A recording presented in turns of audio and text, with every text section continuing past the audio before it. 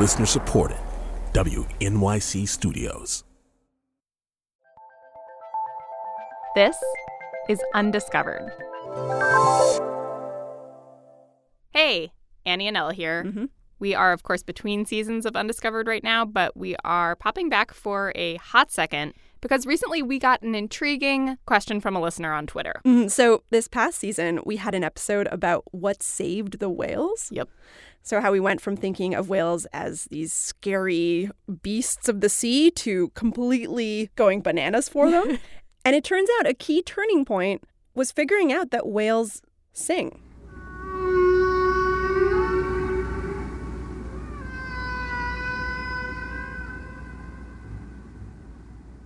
So that episode got one of our listeners, his name is Bob Collum, thinking, okay, if whale song saved the whales, what saved the cats? Because we didn't always love cats either. And cats do not have a haunting or mystical song, I would hazard.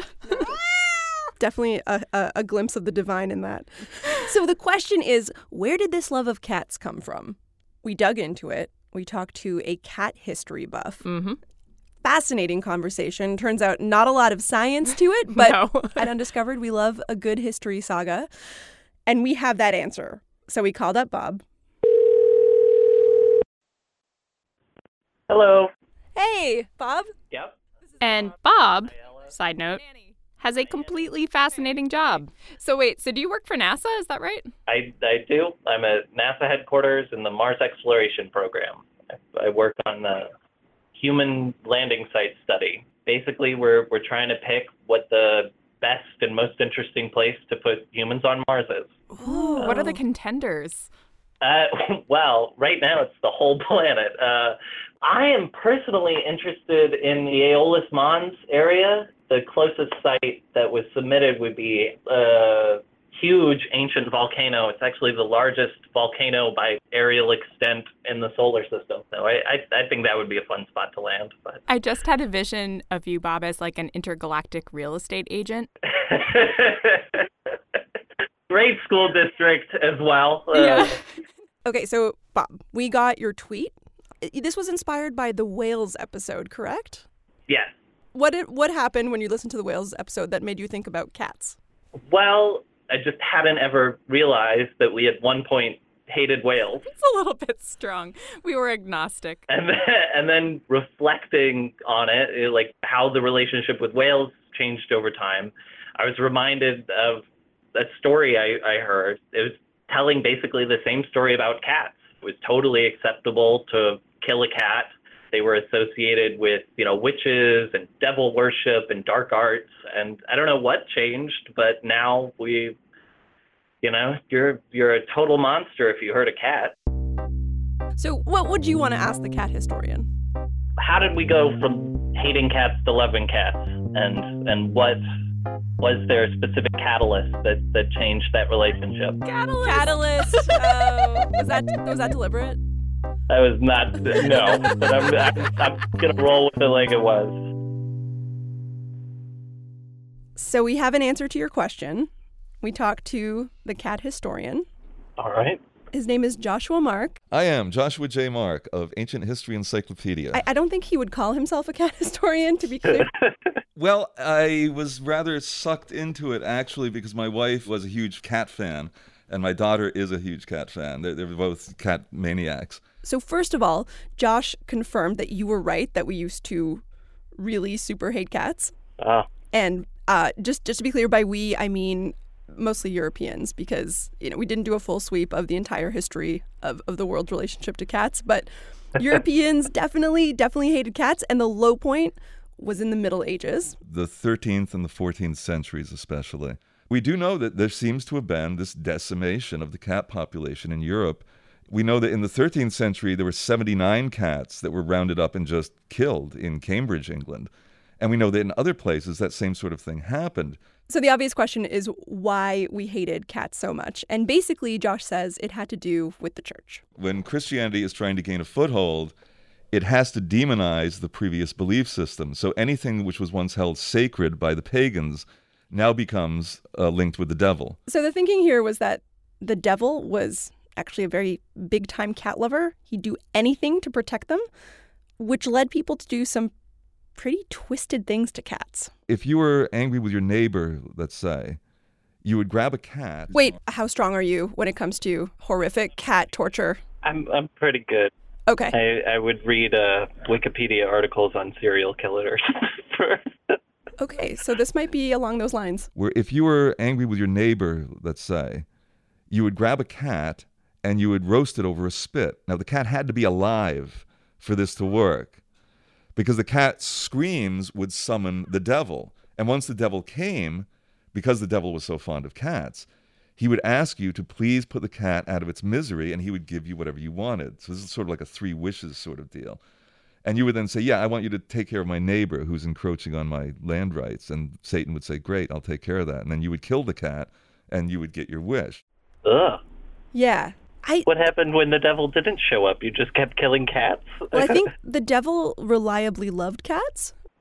Could be counted on. But anyway, your actual question was about the saving of the cat, right? You wanted to know. Right. Where did we make that transition back? So according to Josh, a few turning points, but the big one was the Protestant Reformation. Once you have the Protestant Reformation of the 16th and 17th centuries, the church's power is broken. You no longer have this unified vision of what it means to be a Christian. Now, you can believe pretty much anything within reasonable boundaries about your relationship with God through Jesus Christ. And human beings can now rely on reason. And during the Enlightenment, people begin to see the cat as a kind of embodiment of cleanliness and self-sufficiency. Because of all the licking? Because of the licking, absolutely right, yes. And with dogs and cats, they both make out really well during the Enlightenment. We have cat and dog collars and jackets and little nameplates that they put on the collars from that time. Yeah. Jackets. Little jackets.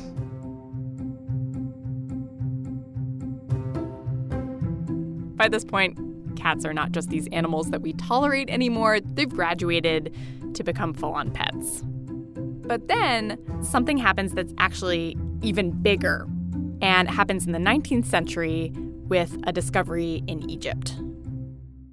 In 1824, Jean-François Champollion deciphers the Rosetta Stone. So now hieroglyphics are known to be a language, and now people can understand the culture of Egypt. And once they understand the culture of Egypt, they understand that the Egyptians worship the cat.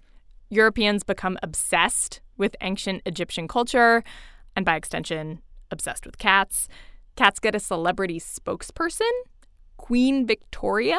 She gets herself 2 Persian blues, and these 2 cats become famous. A popular lifestyle magazine in the U.S. starts touting cats as pets, saying, they're not just for royalty anymore. Anybody can have a cat.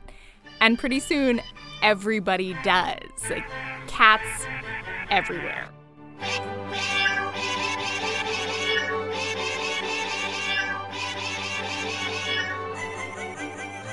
That is everything. That is what we learned. We've told you some very horrible things and wonderful things. Was this whirlwind tour of cat abuse and glory pleasant for you? Yeah, I don't know if pleasant's the word I'd use, but that's very interesting. I never thought about the licking in particular is an interesting turning point. Wait, so do you have cats, Bob? I do. I have 3 cats. Do any of your cats practice the dark arts? Do they live up to their reputation? They definitely still have that in their blood. They raid our cabinets for carbohydrates. Their favorite thing is to eat through the entire stack of tortillas. I wouldn't mind as much if they just pulled out 1 tortilla, but instead there's just a nibble through every single tortilla in the stack. So they're definitely still villains at heart. This episode was reported and produced by Caitlin Swalje, with help from me, Ella Feder. And me, Annie Minoff. Our senior editor is Christopher Intagliata. Our composer is Daniel Peterschmidt. I Am Robot and Proud wrote our theme. If you have a question you would like us to answer, email us. We're at undiscovered@sciencefriday.com. And if you want to learn more about the history of cats, we have Joshua's article from Ancient History Encyclopedia on our website. That's at undiscoveredpodcast.org. And we're going to try to come back as soon as we can with season 3. So sit tight. We'll see you soon.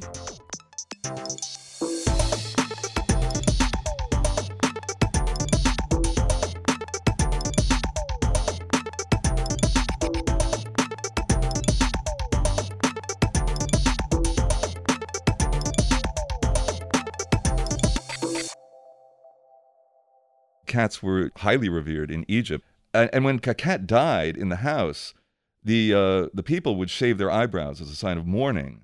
And you only came out of that state of mourning when your eyebrows grew back. Goodness. Or if you didn't like it much, you just do one eyebrow. I don't know. Half an eyebrow. Just the middle part, have 2 very far apart tiny eyebrows.